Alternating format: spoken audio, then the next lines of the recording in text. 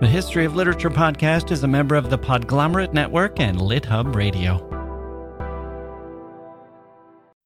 Hello. In 1936, the English economist John Maynard Keynes proposed a theory of macroeconomics that would change the course of history. In his general theory of employment, interest, and money, he surveyed 100 years of conventional economic wisdom and summarized how unsubstantiated ideas became so entrenched in the minds of intelligent and influential people. 100 years of assertions by professional economists who were increasingly specialized in their field, increasingly insistent, increasingly misguided. What had once been a field open to comment had become a quasi-religion for those willing to subscribe to the prevailing theories, like true believers required to worship a single God. It hadn't always been like this. In the earliest days of economics as a discipline, intelligent people of all stripes played their part in commenting on economics, its policies, and their outcomes, its quote-unquote laws. The field was open to students not just of mathematics and money, but observers of men and women and children, I should say, students of human beings. And who better to study human beings than poets? The ones who study themselves and their fellow humans, deeply invested in who they are and how they tick. Our guest today, John Ramsden, has detailed 11 efforts by poets to analyze and comment upon economics, from Daniel Defoe, born in 1660, to Ezra Pound, who died in 1972. He made some surprising findings. Here's one of them. That century of groupthink that Keynes challenged in 1936, those economists and professional politicians who stood fast in their adherence to a policy that had slid the world into a disastrous depression, and the savior, the brilliant thinker Keynes, who could see some problems with the emperor's economic clothes. Well, Keynes wasn't the first to provide an astute critique. The poets, as Ramsden tells us, had been saying this all along. What happens when poets turn their eyes to economics? John Ramsden, today, on the History of Literature.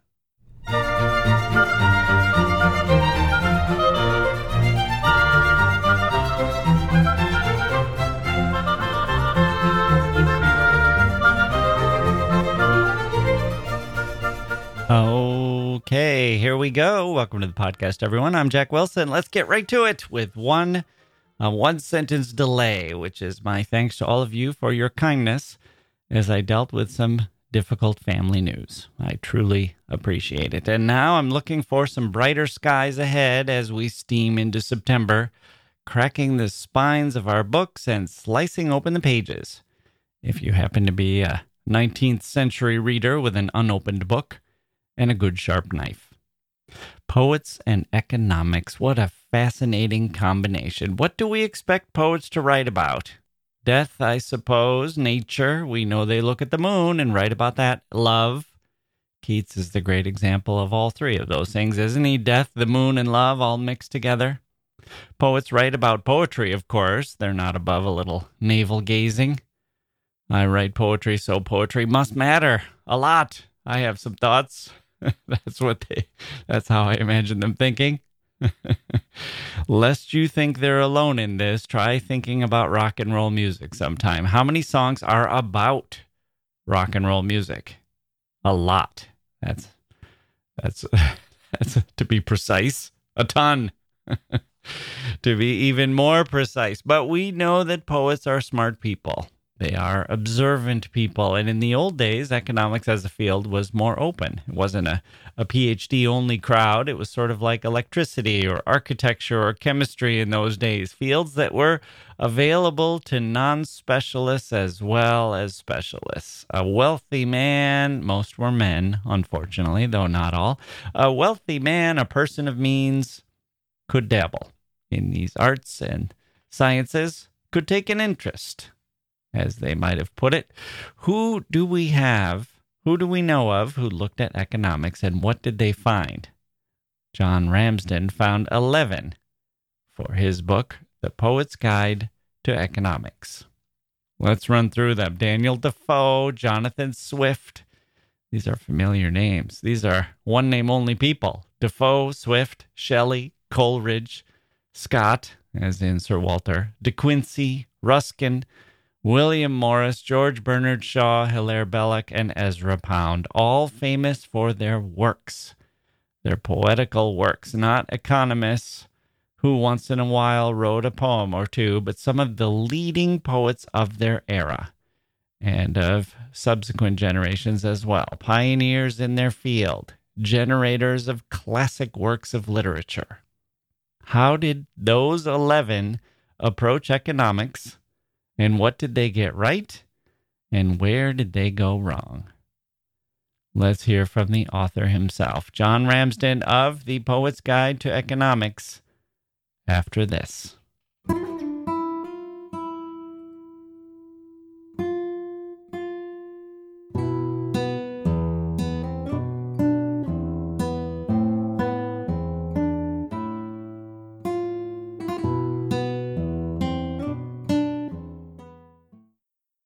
Hey grown-ups, the Cat in the Hat Cast is a new podcast from Wondery, perfect for the whole family.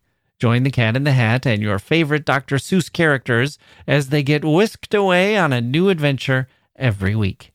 Fish dreams of creating his very own polite and quiet podcast. That is, until he gets a surprise visit to his Fishbowl podcast studio from the Cat in the Hat himself, and it becomes very clear that the cat has other plans for the podcast, and those plans are the opposite of quiet. The cat may be disruptive, but it turns out he's also a great help to get fish out of all kinds of predicaments. Bursting with music, silliness, and rhymes, the Cat in the Hat Cast encourages us all to find fun that is funny in every episode. Sing along to new favorite songs, try your luck at Titanic tongue twisters, have some fun with wondrous wordplay, and most importantly, bring your family along for all of the adventures in the Cat in the Hat Cast. Follow the Cat in the Hat Cast on the Wondery app or wherever you get your podcasts. You can listen to the Cat in the Hat Cast ad-free right now by joining Wondery Plus in the Wondery app or Wondery Kids Plus in Apple Podcasts.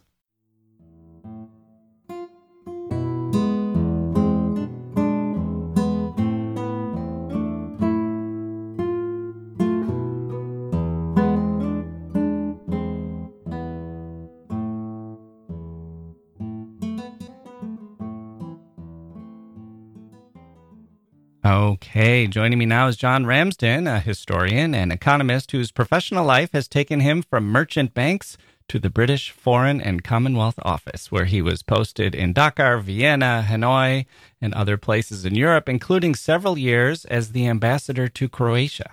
His new book, The Poet's Guide to Economics, was decades in the making.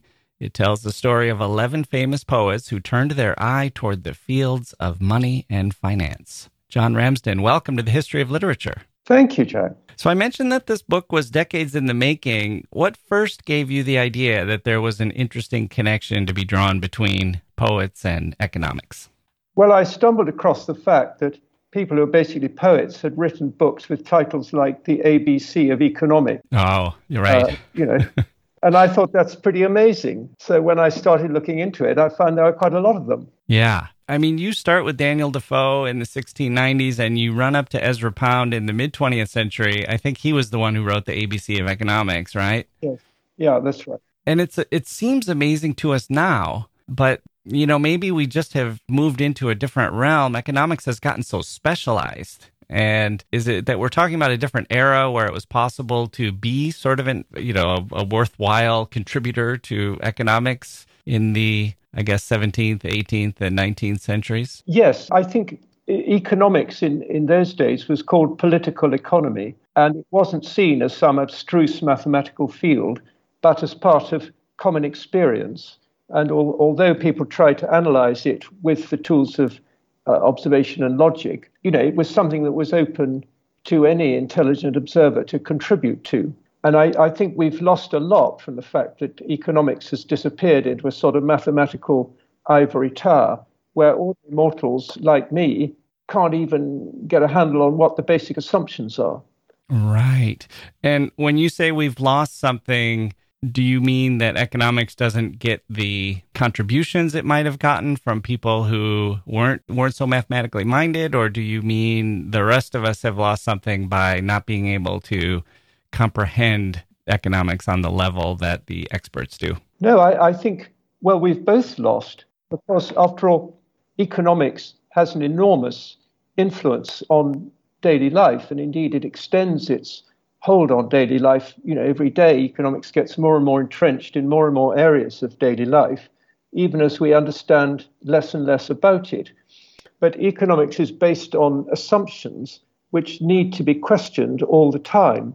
I mean, I think one of the lessons from these 11 poets is that they were pretty good at critiquing the economic dogmas of their day, and many of those dogmas that they attacked were later abandoned. I mean, not just because they were sort of unfair or hard-nosed, but because they were simply wrong as economic science. I mean, to give you an example from our own times, the great financial crash of 2007, 2008, which the economists completely failed to predict.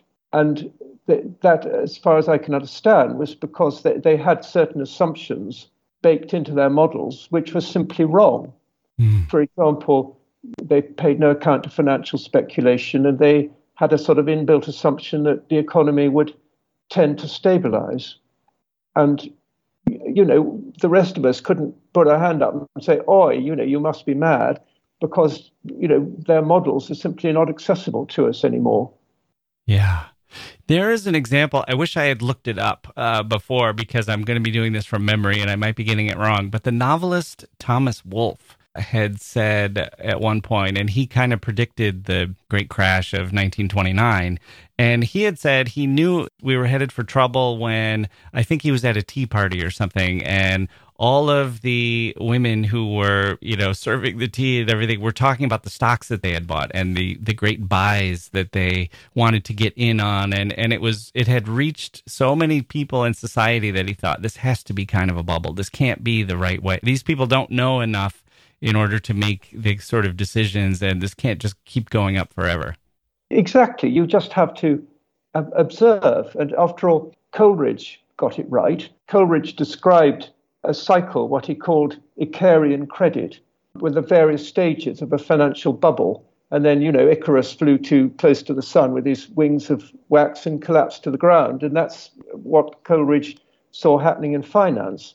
And it was another 150 years before the famous Hyman Minsky came along and described the Minsky moment, and was pooh-poohed by the economics profession until it actually happened in 2007. So, as I say in my book, Coleridge wouldn't have been surprised in a way that the experts were. Yeah. Now, can we also say that the profession of poetry, or the vocation of poetry, has changed as well? I feel as if the people that we're talking about were a bit more respected in terms of their status in society. And today, maybe poets are asked to stay in their lane or dismissed as idle dreamers, or what would you know about this? And the people we're talking about seem like they were, prominent and taken seriously as thinkers. Or is that just something I'm looking at in retrospect? Were they dismissed at the time? No, I think you're quite right to point it out. I mean, the poets, certainly at the time, these men of enormous education, learning, they knew their classics, their philosophy, and they saw themselves as the heirs of Dante and Homer and Milton, and they were responsible as poets for the sort of moral tone of society. And I think part of the reason they got into this is that they saw this economics becoming the kind of unspoken religion of society, and thought, well, this is wrong because this religion is all wrong. And so they, felt the need to tackle this new religion, which was supplanting the sort of values which poets used to be responsible for as what they would see it, the good old days. I mean, I'm not a pundit on modern day poetry. I have the impression of people who are great craftsmen who think very, very carefully about the craft of poetry and about making sure that, whatever they say comes with an authentic personal voice. But we live in an age of specialization, and I think in a way we're the worse for it. Right. Okay, so you've chosen 11 poets for your focus. As I mentioned, we start with Daniel Defoe in the 1690s and we end with Ezra Pound. What were you looking for as part of your selection process? Who made the cut and how did you determine that? Well, the main criterion was to have written seriously about economics. I mean, not just letting off steam about inequality or something, but to have actually sat down and written, something recognizable as a book or pamphlet about economics. So, for example, Walter Scott led a successful campaign to see off a reform of the Scottish banking system, which would have decimated fledgling Highland industries. And Jonathan Swift did something pretty similar in Ireland. Others, Ruskin wrote two books about economics, and the second one, which appeared about 100 years after The Wealth of Nations, begins with the words, "These pages contain, I believe, the first accurate statement of the laws of political economy published in England," which suggests that, he was pretty sure of what he was saying. Yeah. So I was more rigorous about had they really made a real contribution in the economic field than about their poetry. I mean, some of them, Coleridge or Shelley or Pound, were, indisputably poets in the modern sense of people who, really think and care deeply about the whole craft of poetry. Others, like Defoe or Swift, just took writing in verse as, something you did and wrote enormous amounts in verse, but, weren't primarily poets in quite the same way. But I feel that on the spectrum from poetry to economics, they all belong clearly at the poetry end of the spectrum. Right. And so someone who would write about, let's say, difficult working conditions, or I'm thinking of Wordsworth's poem about getting and spending, we lay waste our powers as if we're sort of moving too fast, we're too concerned with consumer items. That's not really enough in order to qualify as a poet who's commenting on economics. Yes, exactly. I mean, if I had structured the book differently, I could have, of course, mentioned that. But I decided in the end, after trying various models, that, I didn't want to replace the poet's voice with my voice. And the best way to let the poet's words really speak out was to give each one a chapter and to use plenty of their own words. And if I had done a sort of framework more entirely of my designing, calling on a poet here and a poet there to illustrate different themes, I felt I would have got too much in the way. And so, that you're quite right to point out that poem of Wordsworth. And the reason I didn't use it was because, I didn't feel Wordsworth personally had really got engaged with economics. Indeed, I think he was known to regard the whole subject as complete tripe from beginning to end. Yeah, I'm guessing that a lot of poets, and maybe this is a stereotype, but it seems like a lot of poets would almost view it as beneath them, that it would be sort of, that they were working on a higher plane and that was something like politics and other things that would be for the bean counters or the greedy or the captains of industry or something, but not for the poets. It wouldn't be worth their time to dive in. Well, there's a bit of that. I mean, even in Shelley. But on the other hand, I think there's a feeling which grows in time as the sort of contradictions in the capitalist system become more sort of glaring, that, as Bernard Shaw put it, your art won't come right until your economics comes right. If you're writing, for example, at the most basic level, you're writing things that you hope that poor people will also be able to read. Well, the first thing they've got to do is have enough to eat. But also, I think a feeling that if the prevailing sort of values and ideas in the society are ones that are completely inimical to what you're trying to do as a poet, then you've got a pretty big headwind there, which is why, as I say, I think they set out to tackle economics rather head on because of the sort of values and assumptions underlying it, which they felt to be wrong-headed. Mm-hmm.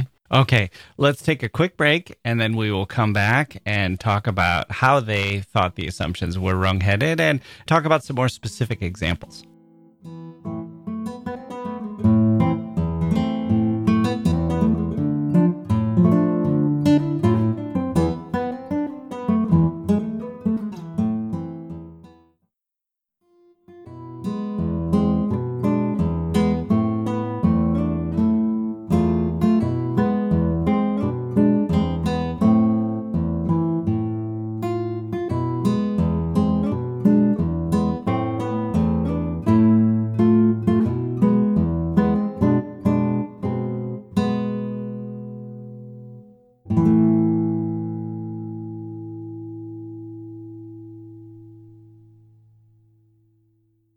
Okay, we are back with John Ramsden, who has written The Poet's Guide to Economics, which looks at 11 poets and their forays into the field of economics. You mentioned that often the poets would see things that the economists were missing, and a lot of economics is based on assumptions.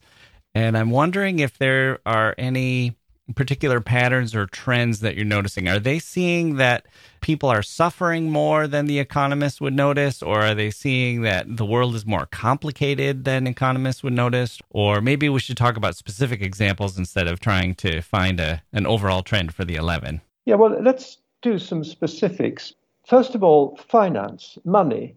I mean, the funny thing is that economists have often been strangely uncurious about money. They just regard it as the sort of what you keep the score in. And certainly the 19th century economists were absolutely, they were quite open about it, that money was a sort of veil over the underlying transactions, but didn't actually affect them.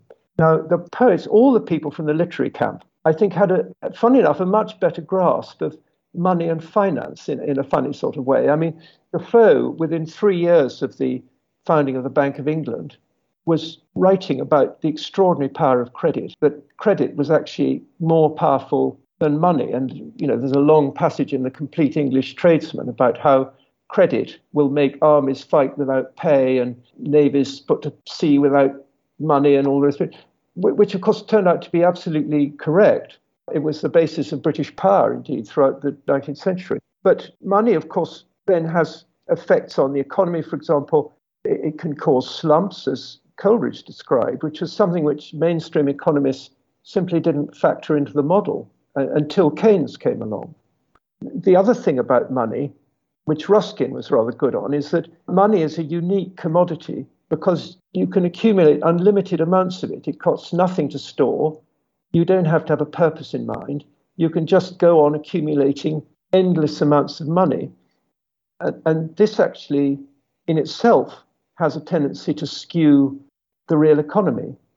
And I mean, fascinating books have been written about this. The wonderful book by Colin Campbell, Romantic Ethos and Modern Consumerism. It's not quite the right title, where explaining how actually, in a curious sort of way, it was the Romantics who set our imaginations free to think up all these extraordinary ways of spending money.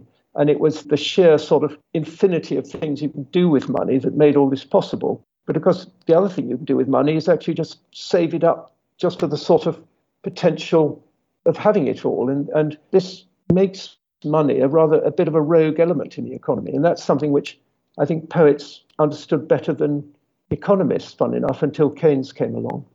Is that because they were looking at people and looking at rich people and saying, or looking at the system and saying, well, this is unfair, or this is the source of power? Or how were they able to see this?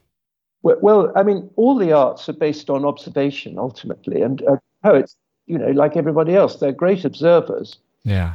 I mean, Shelley, for example, described how credit creation by banks puts purchasing power in the hands, on the whole, of the rich and powerful, who then go off and have also demands for all sorts of sophisticated commodities. And the working people still have the same number of hands, and this same number of hands have to now make all these sophisticated commodities for the people who have the credit, as well as their own basic subsistence needs. And so that in effect, credit devalues the purchasing power of the poor, as Shelley saw it, which is a fascinating insight. And of course, we've seen it at work since the great financial crash, when they've printed all this money, which has gone into puffing up the price of existing houses and assets and making the rich richer and the poor poorer. I mean, there's another side to credit, of course, which is that it creates jobs and investment, and as Defoe was the first to say. But what it is not is simply a neutral veil. Right. And then after they diagnose these problems, they propose solutions, and sometimes they get it right, and sometimes they propose things that strike me as a little bit off the rails as well. What was your assessment of the proposals for fixing some of these problems? Well, you're quite right to say that they were much better at critiquing economics than, on the whole, at proposing alternatives. I think that tendency got more evident with the later poets, because you then get ideologies beginning to, butt in, and you get this despair of the market. I mean, I think in Defoe's day, merchants were the good guys, as opposed to sort of princes with their wars and bishops with their religious persecution.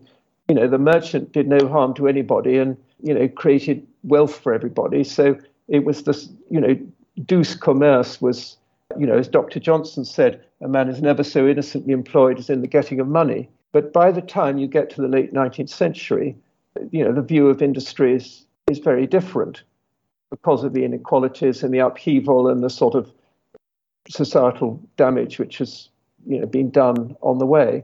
So you then get poets beginning to look at solutions which essentially despair of the market and put it aside, and you get ideas about reviving a medieval guild system or communism or whatever, which lead into a static society and into an obvious dead end. So they would say, and they would justify such a drastic change by saying, I've looked into the human heart. We are never going to get around the idea of exploitation or amassing wealth to no purpose, and society is just, it's never going to be able to get these hands that are clutching its neck. They're never going to be able to shed that unless we can completely transform society. Well, this question of wants and needs is very interesting. I mean, one thing the poets all had in common, I think, was a feeling that most of our demands are actually superfluous. I mean, one of the things economics does is to make no distinction between needs, like, food or whatever, and wants, which, after all, some of our wants are completely absurd and totally sort of, we could perfectly well do without. But they're all, put on this neutral sort of spectrum. And you then end up with a situation where wants are potentially unlimited and we go on growing and consuming ad infinitum. Now, the poets didn't think that. They clearly felt that most of our wants were not really necessary, and that if we all contented ourselves with, basic needs, then we could do much less work, consume much less resources, and devote more of our life to the higher things. Incidentally, that is exactly what Maynard Keynes, the great economist, thought, and John Stuart Mill. So many of the greatest economists were actually philosophers themselves. The problem is that, economists come in all shapes and sizes, and a lot of them sort of work for banks and are employed, tell the punters whether stocks are going up or down in the next few days. But, the greatest economists didn't actually necessarily buy into this idea that consumption would go on growing forever. Is there some professional bias creeping in there where poets are assuming for everyone that a life with more time to dedicate to perhaps reading poetry would be a more beneficial life than one where people are headed to the shopping mall? Well, it would be a reasonable thing. I mean, most of them were totally uninterested in material goods, apart from books, of course. So, they naturally assumed that, once you got leisure and enough books and enough to eat and a roof over your head, problem solved. But I think they did also see that this endless chase after endlessly sort of mushrooming wants was leading us to some very odd places, and that it was, generating a lot of unfairness and also a tendency to sort of constant social upheaval, so that old patterns of life get sort of uprooted and thrown into the maw of the market. And that's, poets are often quite conservative folk, in a sense of conserving values and traditions and indeed the natural world and things like that. Right. And looking back to the past, a willingness to embrace the lessons of the past. Indeed. I mean, most of these poets, incidentally, were not what we'd call left-wing nowadays. In fact, some of them were very right-wing. But maybe that's another lesson for us, in that the sort of Davos man of the early 19th century was a utilitarian. And these people, these utilitarians, with the best of possible intentions, devised policies like the poorhouses, where poor old Oliver Twist, asked for his extra porridge. which turned out to be very hard-nosed and cruel. So I think, we need to be very careful about allowing the sort of liberal, well-meaning project to get entangled with financial behaviors or sort of slightly hubristic theories, which can end up by losing the moral high ground. Right. So, of the 11, would you be able to choose one whom you would say is the most accomplished economist? Are any of them particularly brilliant or particularly insightful into what they were able to contribute to either their society or the field of economics? Well, it's always very difficult because you can be proved absolutely right in your economic views and yet be thought, as Coleridge was at the time, he was accused by the leading economist of the day of being a complete driveler in the subject of economics. And yet, I possibly would single out Coleridge because driveler or not, he was actually surprisingly prescient. I've already mentioned Icarian credit, but he foresaw that government spending and taxes would have an effect on the size of the economy. He saw the economy as a sort of circular, in fact, he described it almost as a sort of waterworks, and that's exactly how economists began to think of it over 100 years later. So he was surprisingly prescient, but at the time he was considered a complete nutter. It's very difficult to sort of put poets alongside the mainstream economists of their day and say, who was better. The economists were brilliant at producing logically coherent models, but the problem is those models were often wrong.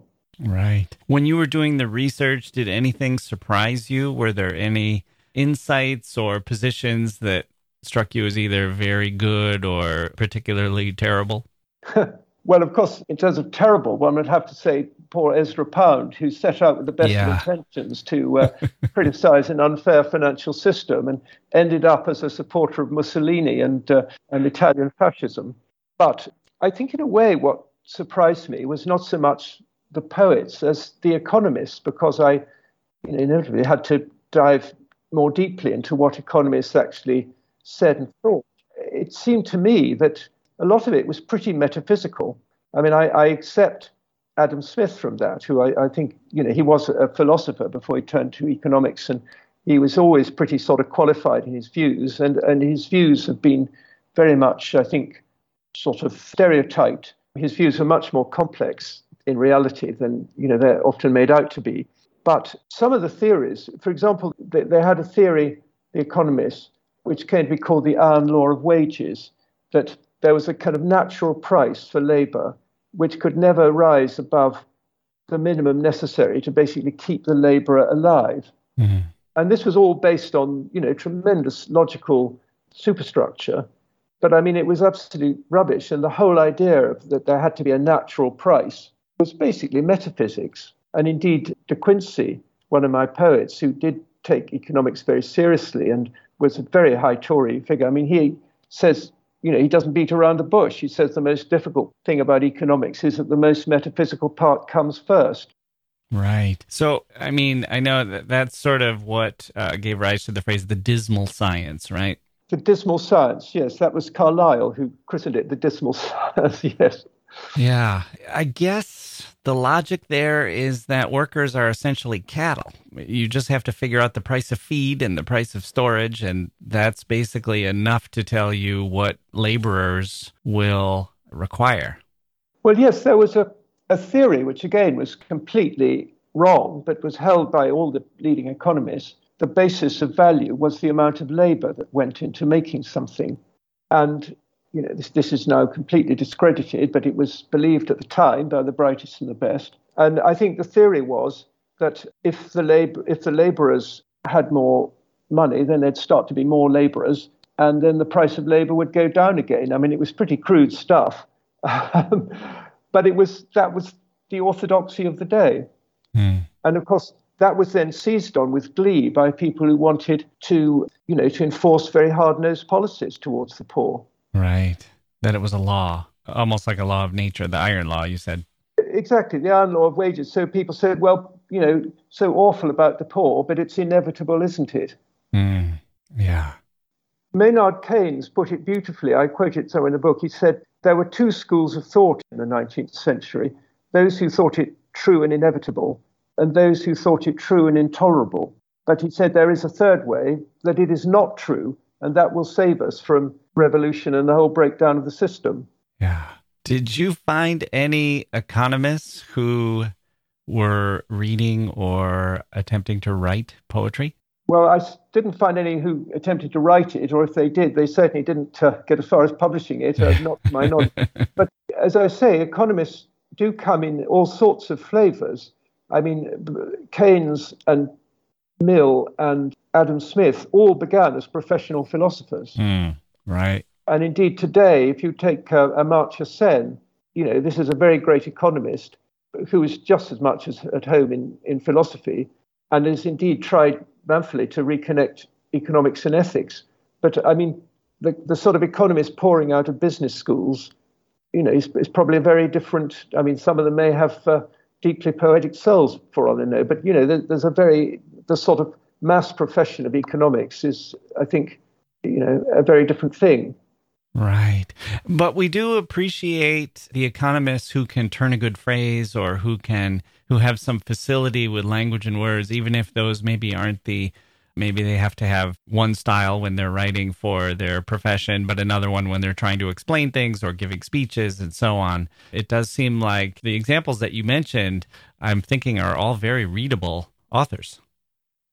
Indeed. And of course, J.K. Galbraith, great American economist, is wonderfully readable. Yes, and thank God, because I think it's very important that economists should write for the wider public and should explain in plain English what their assumptions are, because the assumptions are very wide-ranging. And it's important, I think, that the basic methods and assumptions of economics should be open to challenge by people who, like me, don't handle all this mathematics.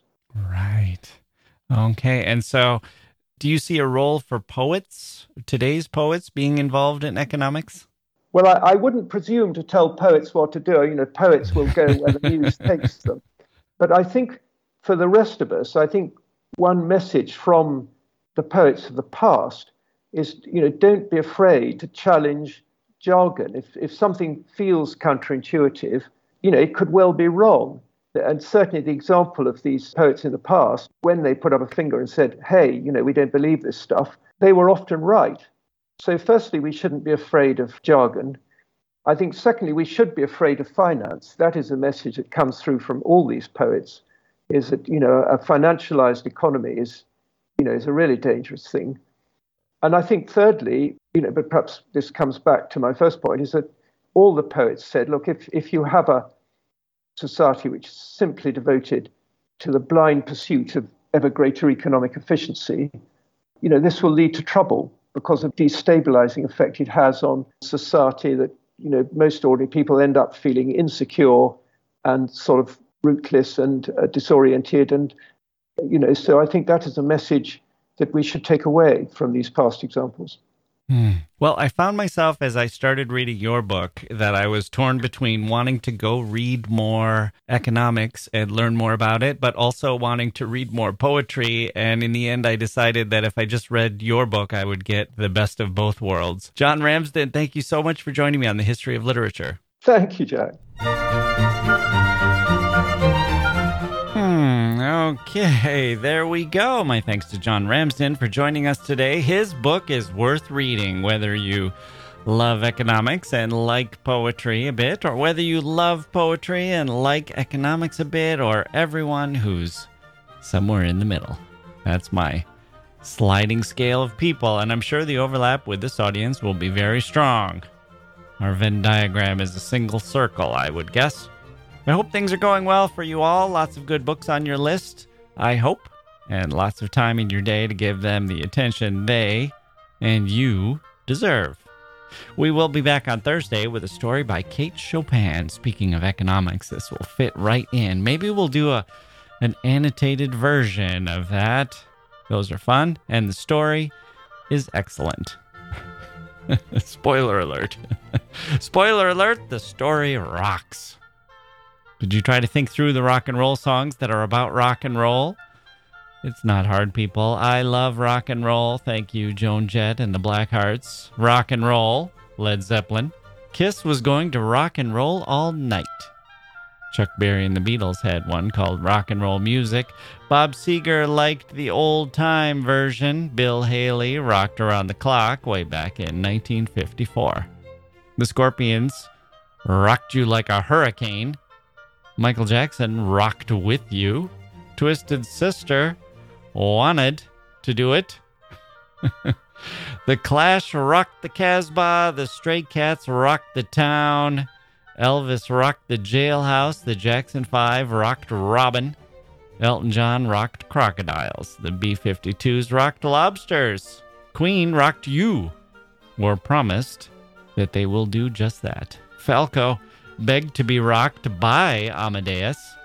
And my favorite title in the history of rock music, I think, was by Spinal Tap, who announced, "Tonight I'm gonna rock you."